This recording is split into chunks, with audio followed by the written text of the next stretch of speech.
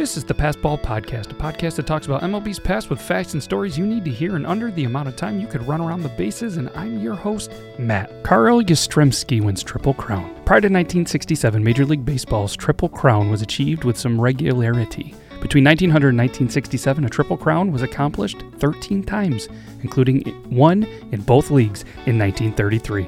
In 1966, Frank Robinson won the American League Triple Crown with the Baltimore Orioles, ending a 10-year drought from when Mickey Mantle won it in 1956. The following year, Yaz accomplished the feat with the Boston Red Sox. The Triple Crown has not been accomplished since, and it rarely is the feat ever threatened. Yaz led the AL in RBI and batting average by a comfortable distance, but was in a tight race with Harmon Killebrew for the home run title. Yaz took a brief 44-43 lead over Killebrew when he hit a home run in the next-to-last game of the season.